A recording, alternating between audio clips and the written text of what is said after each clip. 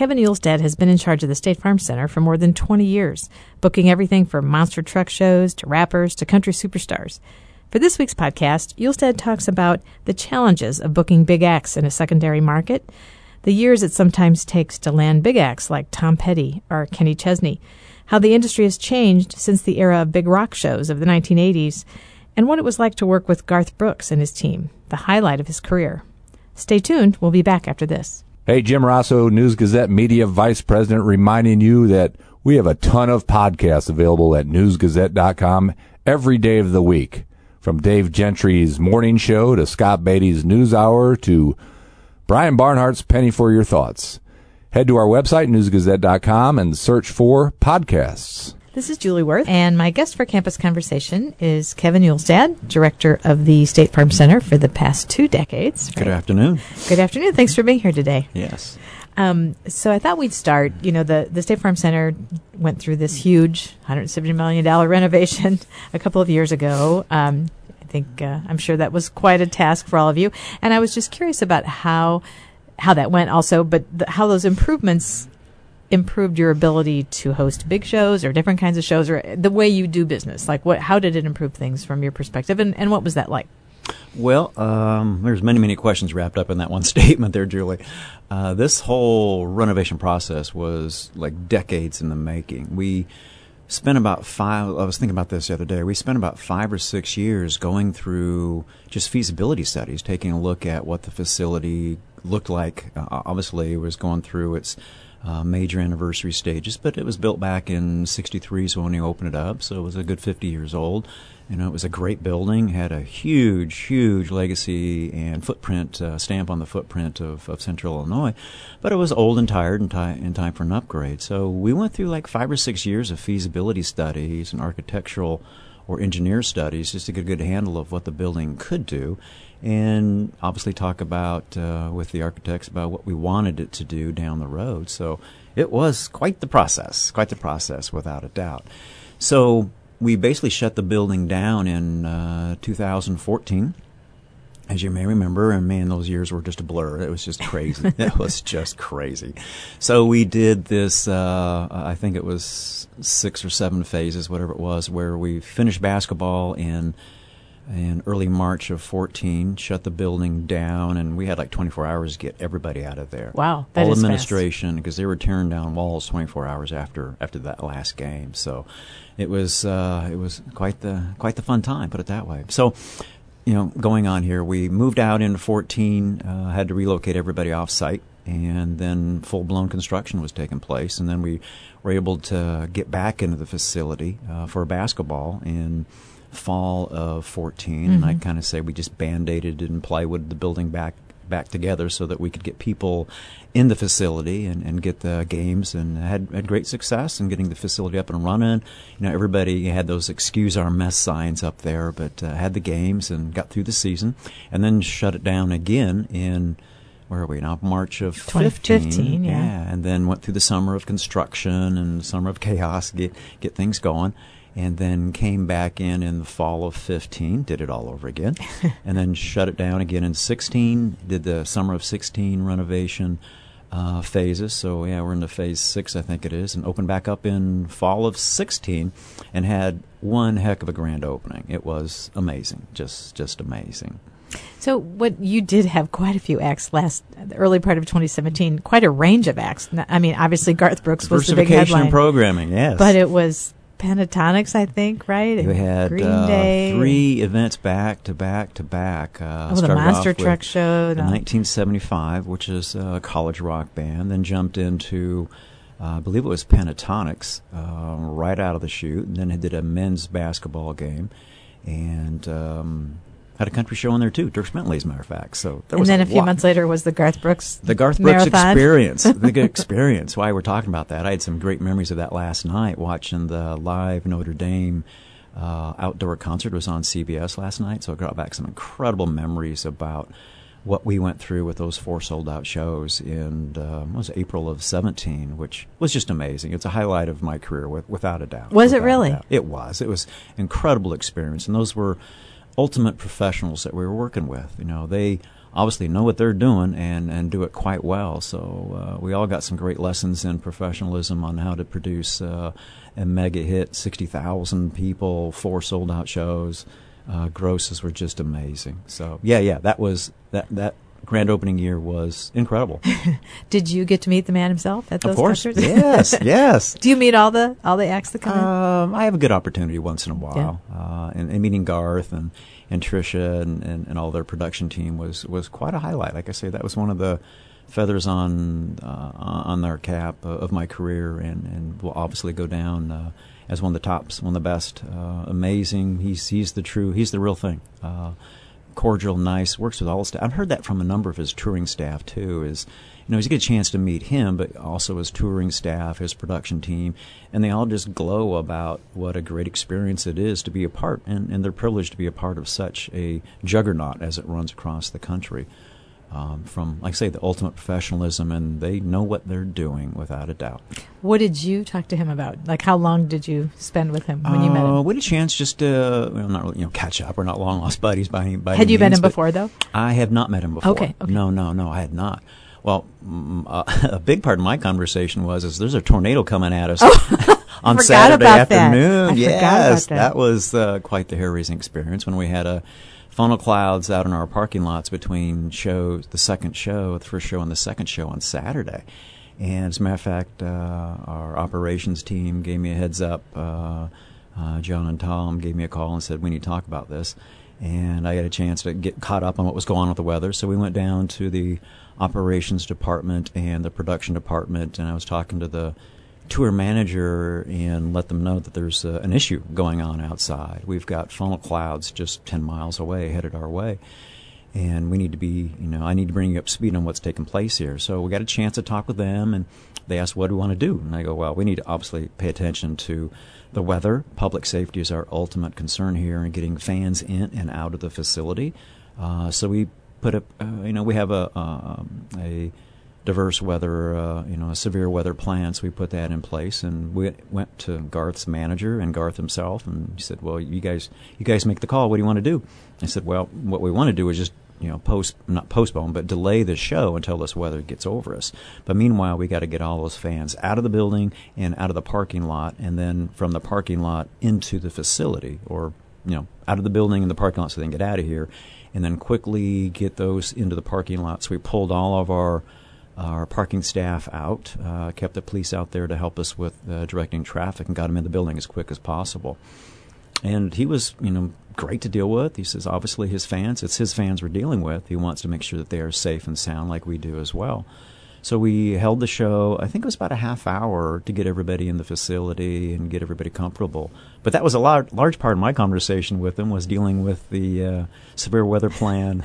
What did he do during the tornado? Was he ensconced in the basement somewhere? He was in his dressing room. I don't know what he was doing, but it was like... so he didn't have to leave or anything? No. And the cool thing about that was he said, well, I'm not going anywhere. If we need to postpone the show and do it Sunday, because we had one show on Sunday, instead of doing just 2 shows on Saturday, postpone it and move it into Sunday. But, luckily we didn't have to go to that extreme. But it was kind of funny to hear him say that. He says, as you know, I'm not going anywhere. So if we need to do this tomorrow, I'm here. Wow, that is really nice. Yeah, that was refreshing, but just a great attitude. But, yeah, it was a incredible weekend, of course. And do you have a picture with him? Of you with him? I do. We had a backstage picture with him and Tricia and our operations and our front of house staff. It was quite the treat for a lot of us. But, yeah.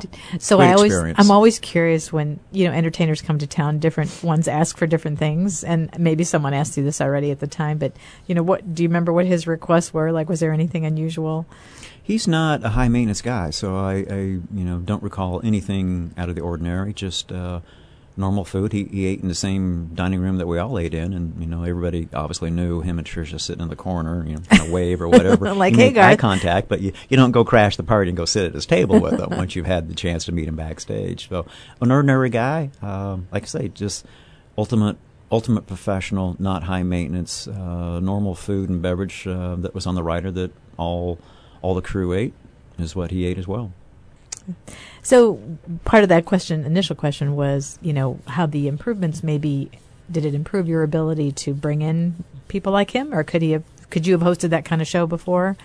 Well, the big part about the renovation, it wasn't just backstage related, where the 97 renovation that we went through a $12 million backstage renovation I remember in that one, too. 97, 98, which really complemented the building to get it to be able to host larger shows because we had a 1-truck tunnel. Right. Now, with renovation, we've got a 3-truck tunnel, which is more than adequate for the bigger show. So that wasn't augmented at all, and that part of the renovation helped out in 97. So this renovation, $170 million worth, was all about comprehensive, the whole facility.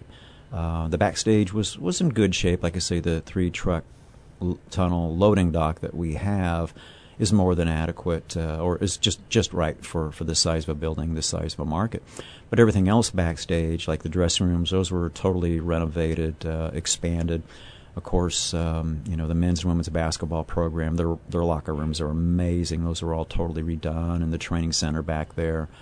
But the whole renovation did a comprehensive everything. I think it's easier to say what wasn't renovated than it is what was, because everything backstage, except for the tunnel, you just got a couple of upgrades. All backstage, dressing rooms, production offices, dining facilities were totally redone. The front of house, of course, gutted the whole bowl. They demoed the lower bowl, took out, including a whole new floor, all new platforms, hydraulic seating. Of course, the suites, luxury suites and boxes are amazing right now. All new seats, blue seats, handrails, of course, air conditioning. That's $40 million right there. I mean, that was a big part of the project. So, all in all, yes, the whole building was completely overhauled and upgraded, and everything we did helps to bring in the entertainment and, of course, the basketball. We've got amazing basketball games there with men's and women's programs, and all of that was geared up towards basketball as well. So, what have we done to help our operation? It was everything.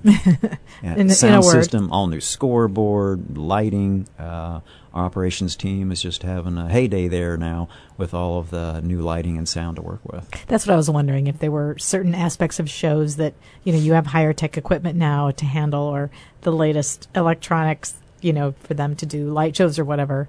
Well, the big part of that, Julie, is it was really a big part of the renovation, of course, was basketball centered. Okay, so all new sound system. We've got 6 line arrays in that system right now, which are speaker stacks that just have incredible sound. And Doug, our professional sound guy, just loves this.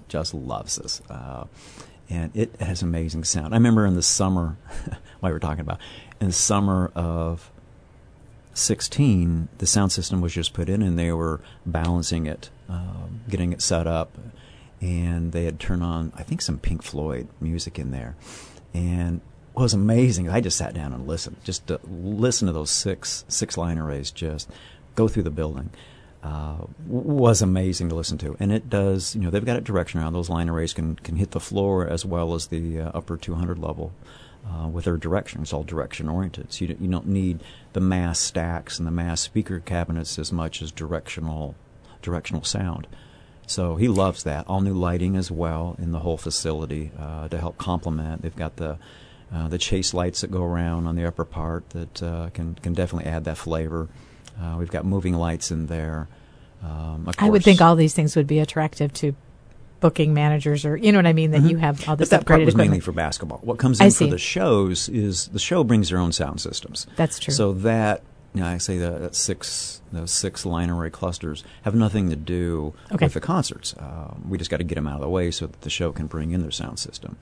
The show appreciates all the backstage accommodations. The shows appreciate, the fan interaction and the fans having a good time at the shows, and easier to get to the facility. And it's a tighter, with those hydraulic platforms, also get closer to the stage, get closer to the floor. So we really got the fans closer to the action with those hydraulic platforms. And those are the seating platforms that, push back to leave a big floor, or once they're fully pulled out, get closer to the basketball floor. So that was both basketball oriented to get the fans close, and that's a big part of the renovation. Right. But also gets the fans close to the stage and the floor as well. So that was a big part that the shows appreciate, as well as just the overall, appearances of the facility. Fan accommodations is really the main focal point of the renovation.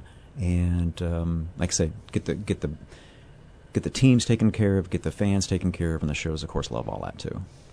Did that 2-year hiatus cause any problems for you later when it came time to start booking shows again? Like, you were off people's radar? It doesn't appear to have been a problem in 2017, but we fell off the face of the earth there for 3 years is what happened. Oh yeah, that was a heavy surge on our marketing program to go back after the agents, go back after the promoters, and said, all right, you forgot about us now, which in turn we'd sent them marketing material saying, hey, this is the renovation. I made some trips to Nashville, L.A., out into New York, of course, to deal with the agents and let them know this is what was going on. You're not hearing from us for a reason, and we're going to come back and we're going to be pushing hard for the the grand opening and from there on out. So, yeah, they were excited for us, but the agents are whatever.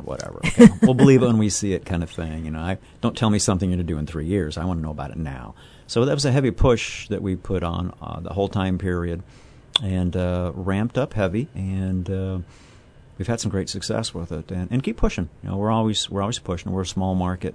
We're a great building. I refer to it as we're an incredible building, still in a small market, though. We got to be careful of that, and the agents and promoters are watching that and watching the success that we're having as well. How is the small market an issue sometimes for? It is. There's not without a question. We're a small market, and we've got to be careful with that. As far as competing with ourselves, it's very easy to do that. So you want to space it. I often say it's all about diversification in our programming. We have a wide variety of different shows because we have to be successful. We can't have just a bunch of country shows or a bunch of rock shows or a bunch of family shows. We've got to space those out, and we do a good job of it as far as the diversification in programming. As you can see, a lot of our issues come down into getting the available dates. Our priority, first of all, is the basketball program, get them comfortable, get their priority dates established, and then university functions like graduations and those, and then we backfill it with the available dates we have to work with. But so getting shows into the December through March is tough because we're very much basketball dominated during that time period. So dealing with the agents and promoters, they're familiar with that, they understand that, and have to work around us. We'll always lose some shows during that time period because of date availability, and that's not uncommon, for some of the professional teams that are doing hockey and basketball too. During this time period, it's tough. Is that why you had so many things in April last year? Like all of a sudden, it seemed like it opens it up. Yeah. September, October, April. April's a good opportunity to do events, but we also are hosting a number of other tournaments. We've got a national wheelchair tournament coming to town, basketball wheelchair coming in mid-April, so that's going to take about 5 or 6 of our dates as well. And we've got some other great tournaments, gymnastics tournaments coming in early April too. So, like I say, it's all about open dates to work with, and then getting those to gel with what the agents and promoters have scheduled for the Midwest. We can have open dates, so it's booking the facility is like a jigsaw puzzle. There's a lot of moving pieces as it goes into it. We've got to determine the available dates we have to work with. We're constantly in touch with agents and promoters to find out what is touring and when are you going to be in the Midwest. It doesn't make any sense at all to say, hey, let's go after that band during April when it's a West Coast swing. We may have to wait to the second leg of that tour to have that opportunity. So, like I say, a lot of moving pieces, but we're constantly in touch with them and putting Champaign Urbana in front of them. Do you often get people sort of moving from St. Louis to Chicago and they stop here in between, or Milwaukee to, between bigger cities? The routing, yeah. Great, Julie, that's a great observation because we're put right, fixed right between on 72, 57, 74, perfect opportunities to grab traffic that's going to or from Indy, Chicago, St. Louis, and a lot of times we'll target that. I remember on the Tom Petty tour, we were chasing it with William Morris. I know Mark Geiger, who's the head of William Morris out in L.A., and I'd been talking to him for 3 years on Petty. When's he going back out? Situation. He said, well, submit the offer and we'll see what happens to it. So it's all about routing and opportunity. They were on their way to either Indy or Chicago. I'm not sure now. I thought I remembered talking to you about that, or maybe I saw it in a story. Yeah, that was it was a routing opportunity. And to get that was a major market tour to land in Champaign, was a major coup for us to pull that off. It did well, did very well, and the agent was happy with us, and fan base went nuts. You see Tom Petty, and of course during 17, prior to his passing, was brought some major memories on to a lot of people, myself included. I'm a big fan. It was a great show. Yeah, I'm sorry I missed it because you missed a big show. Yeah, right I know. There. Well, and you've heard this before. Back when I was in school in the dark ages, it seemed like a lot more rock bands at the time. I saw Bruce Springsteen. Rock dominated. Yes. Yeah, I saw Bruce Springsteen and the Police and Dire Straits and a bunch of other people. And there does seem to be at least more diversity now, and a lot of your biggest, I guess Tom Petty's not really country, a lot of your biggest headline acts are country oriented. Is that just kind of the way things are now, or is there is it just this drive for diversity that you were talking about, or is there something like, is it harder to get a mega rock band here these days? Well, we have to follow the trends that are going nationally, of course. Where are the bands that are selling tickets? Take a look at that from a national perspective. Country music is dominating right now as far as selling tickets and touring. You mean over no other music styles? Okay. Yes. Classic rock is still out there and doing well. But if you look at who's dominantly selling tickets, it's country, and it's some of the real hot pop, the Drake, the Jay-Z's, the Beyoncé's, and they're only major market players. They would never think about Champaign? Or? Well, right now they're only playing major markets. So that's what we have to deal with as well, to step out of that comfort zone. And it's all about the GP, the gross potential of that show. And not to say that artists are greedy, but artists could be greedy in some of that situation. They'll play the majors where, Chicago market, they'll pay $250 for a ticket, where we could do maybe 3,000 or 4,000 of those, but we can do 10,000 for that example. So in Chicago, you got 10 million people to draw from up there. So the GP is going to be stronger in those major markets. So to get some of those, and to get some of those top pop artists to think about secondaries is a stretch. We're pushing for it without question. We're going after all of it. And like I say, I go back to diversification and programming. That is essential for us in our success, because we'll do 20, 25 national touring shows a year in this facility in a small market, and breaking that up, you got to have diversification programming too. And it even goes back to our theater configuration, where we have Broadway. We have a very unique. We're one of five arenas in the country that have this capability to transform a 15,000 seat arena into a 3,000 seat performing arts hall. I say our intimate theater. Well, it's can't get that intimate in that big of a building, but we do it well when it comes to doing Broadway. But that's part of our diversification. There are some shows that if they're going to play this market from a Broadway perspective, we are the place to go to. Sometimes Commander can't do the rigging for some of the Broadway. They just can't handle that.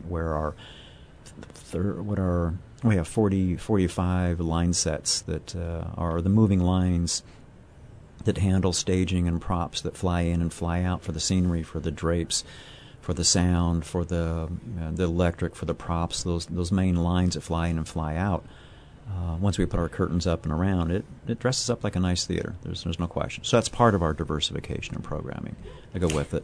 When you were talking about I think you said that was the rock era way back then. Is that just kind of what dominated touring back then? It was more rock acts versus other genres? My generation as well.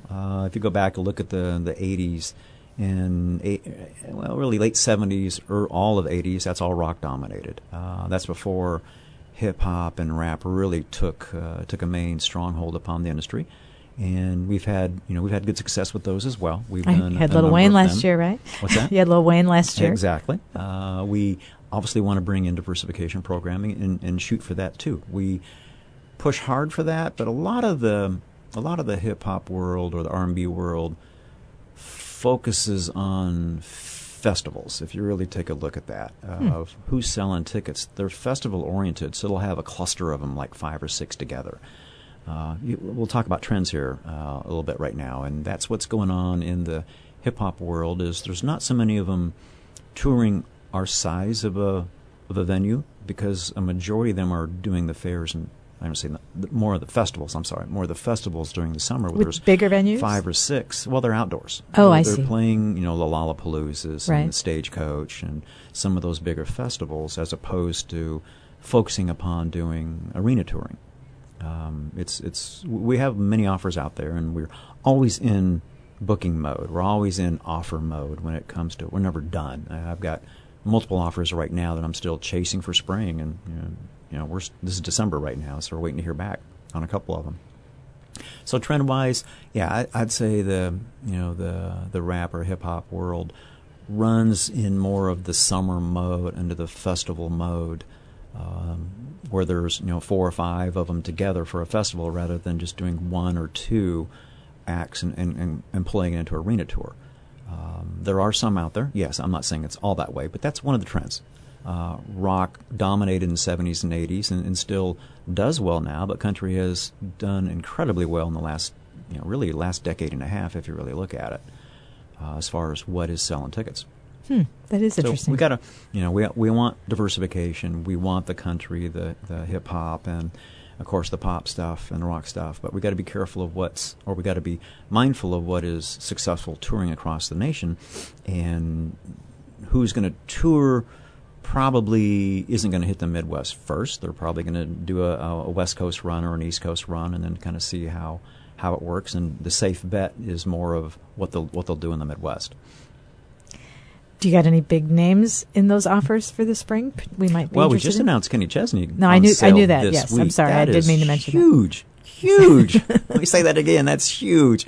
We last time we did Kenny Chesney. Last time was like 2000 or 2005, I think it was. So, like 13 years later, bringing him back is a major play.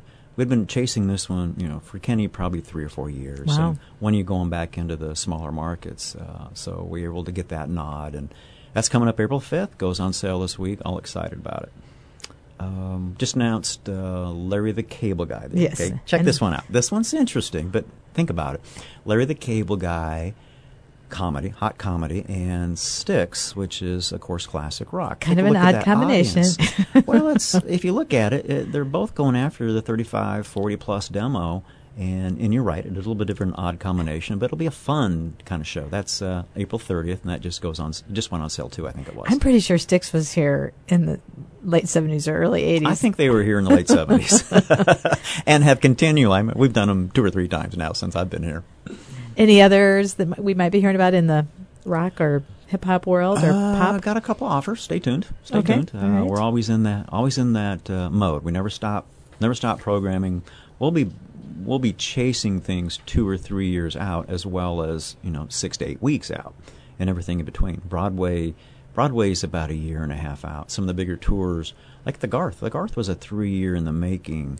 We started talking with him, with his camp, like fall of 13 when they started putting this world tour together, and he was saying it's going to be a 3-year run, we think, in the States. And I'm going, okay, 13, 14. We're going to be down for renovation during most of that. So we're able to massage it and keep it alive in front of Ben Farrell, who's the head of the Garth Brooks world down there. And they were able to extend it and keep it going, and we were one of the last months of that tour, as a matter of fact. So we were very blessed to be able to get that to fit in when we just opened up the building in 17. We've talked a little bit about this in terms of booking acts, but you've been here more than 20 years in the business for longer than that. I have. Are there a couple of other major changes you've noticed in how this all works, and in terms of the business itself? And well, the business itself has evolved like any business has. It can't be stagnant. The booking side of things, the agent side of things, constantly evolves as well. Just in the last 20 years, I've had many conversations with other professionals in the business addressing this issue, and a lot of it has come down into the roll-up, the consolidation of a couple of promoters. Live Nation is the big national touring promoter out there. They'll control probably 70% of the touring industry out there, where before they were all individual regional-based promoters out of Chicago, St. Louis, Detroit area. Now with that, consolidation with Live Nation, and AEG is another big one. They control a majority of the touring and will set it up in that sense where they'll grab their dates where they want to go, which is somewhat of a disadvantage on the secondary markets, I think, because there's not that go-to promoter that's in Chicago or in St. Louis that we had identified with, right, 10, and who might know ago. Champaign, yeah. Yeah, exactly. So let's take a look at the smaller markets. Live Nation focuses on the big markets, there's no question, because those are the higher GPs. They're going to stay in those bigger markets. So that's changed, and of course they own the amphitheaters. They own over 100 amphitheaters. If you go to St. Louis, Chicago, Indy, those are all Live Nation amphitheaters. So in essence, what they're doing, and this isn't groundbreaking information here. A lot of the industry professionals know this too. Is a lot of the touring business is going outside these amphitheaters. They own the amphitheaters, so they're going to be driving some of that talent to the amphitheaters outside, and we're competing with that. That's not a secret to anybody. It's interesting. How has security changed in that time? Great question.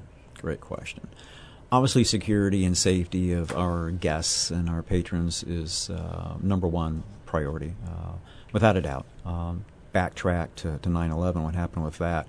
Everything increased the security nature of the facility regarding searches, bag searches, visual walkthroughs. We were doing some wanding with the metal detectors quite heavily during that time period too, and then it kind of slowed down a little bit. And obviously, with what happened over in London, a little over a year ago, it ratcheted up again. So the industry changes, but it's evolved to the point where we've got to be very safety focused for everything, and that's not a bad thing to be safety focused. We're monitoring that heavily. Well, just this year did the clear bag policy, and right. That's safety oriented, security oriented, to know what's in those bags walking in. We've always looked in them, but have never gone to that extent of saying, hey, it's a clear bag only. And we're doing that with, of course, football as well, football, basketball, and all events. We went to the policy just this year to accommodate that for the safety and security of all our guests and everybody coming to the facility, let them know that we're doing everything we can. There is discussions about walk-through metal detectors. We're having those right now, as a matter of fact. Oh, that's interesting. And we're having many proposals that we're looking at and are very favorable on those metal detectors. We like that idea because and it's not new. They're being done, in the Chicagos and in Indianapolis and St. Louis. And I right think now, it's do you time. want people, or what do you do now?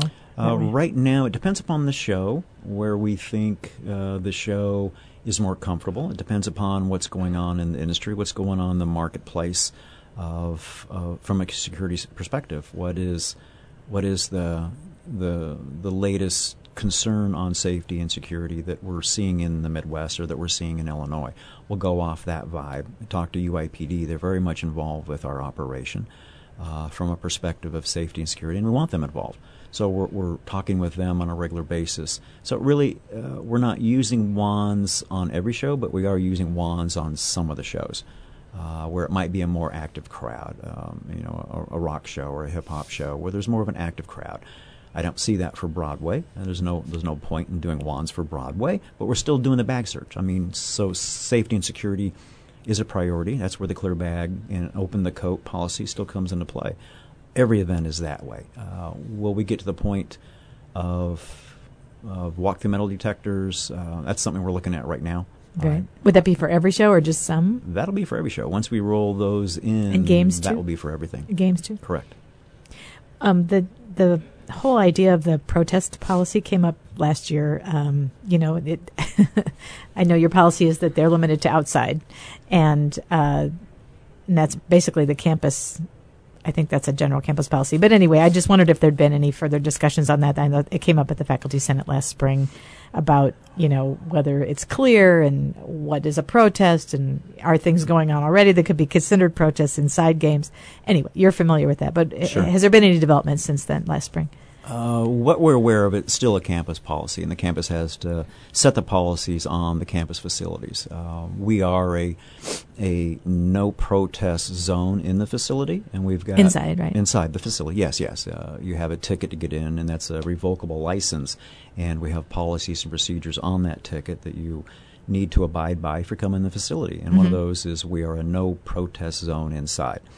If you choose to protest or if activists want to be involved, and this has been going on for 20 years, we have an outside protest area that's marked, and we're glad to show you where that space is, and you can protest peacefully, of course, outside the facility, but it's not permitted inside the facility. So signs are not, and to help with that is the clear bag policy. Signs are not permitted, as well as, of course, weapons and everything else not permitted inside the facility. But to keep it straight, protests per se is permitted outside the building and not inside the facility, unless we hear differently from campus.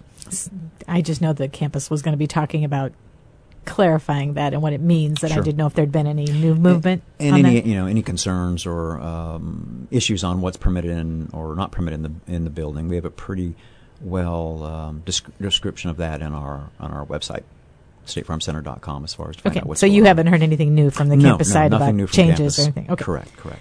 I just wanted to ask you briefly about, you guys started selling alcohol at some shows about 8 years ago, I think? We did, I think, in 2009. Or 2010, yeah. And check this out. Alan Jackson was our first show we sold. I think I remember that. I think it did very well, didn't it? Oh, very volatile show, let me tell you. But it's continued, right? Yeah. We've had great success with that. We sell alcohol pretty much at all of the shows. Now, it's permitted in the premium spaces for basketball games, but not in the open concourse or in the bowl itself. But for shows, it is open. For any concert or any show? We've so far have not sold it. Okay. Yeah, I know initially, I'm sorry. For Sesame Street coming up, we're not selling alcohol. Right, and there were some, I think, initially you said if it was just student-oriented, you might not do it. Yeah, if it's a very young crowd. If it's a very young, very teen-oriented crowd, obviously that's not going to be consuming alcohol. We don't want to put that as a safety issue in the facility. So we're looking at, good point, we're looking at all the shows and taking a look at what shows are more a safer place and more of a demand from the spectator. A lot of this is demand-based. The patrons want to have an alcohol-based, beverage, an adult beverage at their shows. It's an expectation, and that's what we followed in 2009. It's an expectation for the concert crowd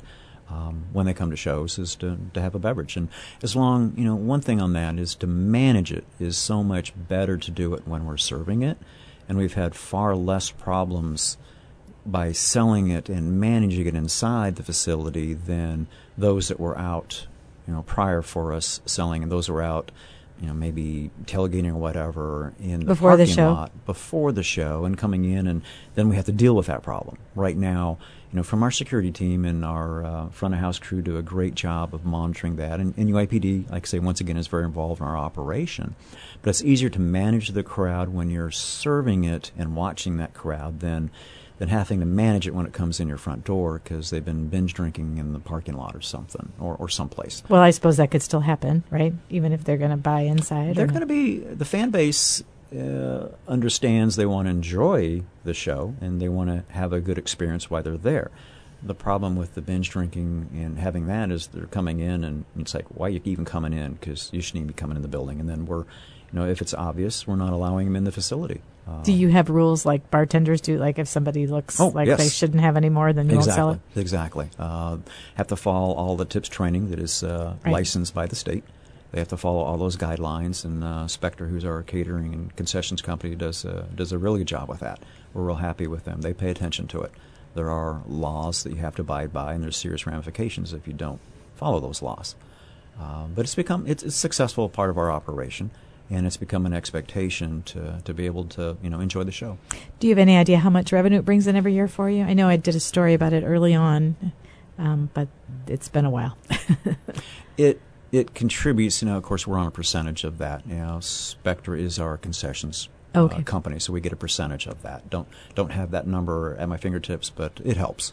It helps, and, more than anything, it helps from the agent and the promoter perspective, because they'll ask that question. our fans, Kenny Chesney fans, that was a question. Are you selling alcohol? Because back in 2005, we were not.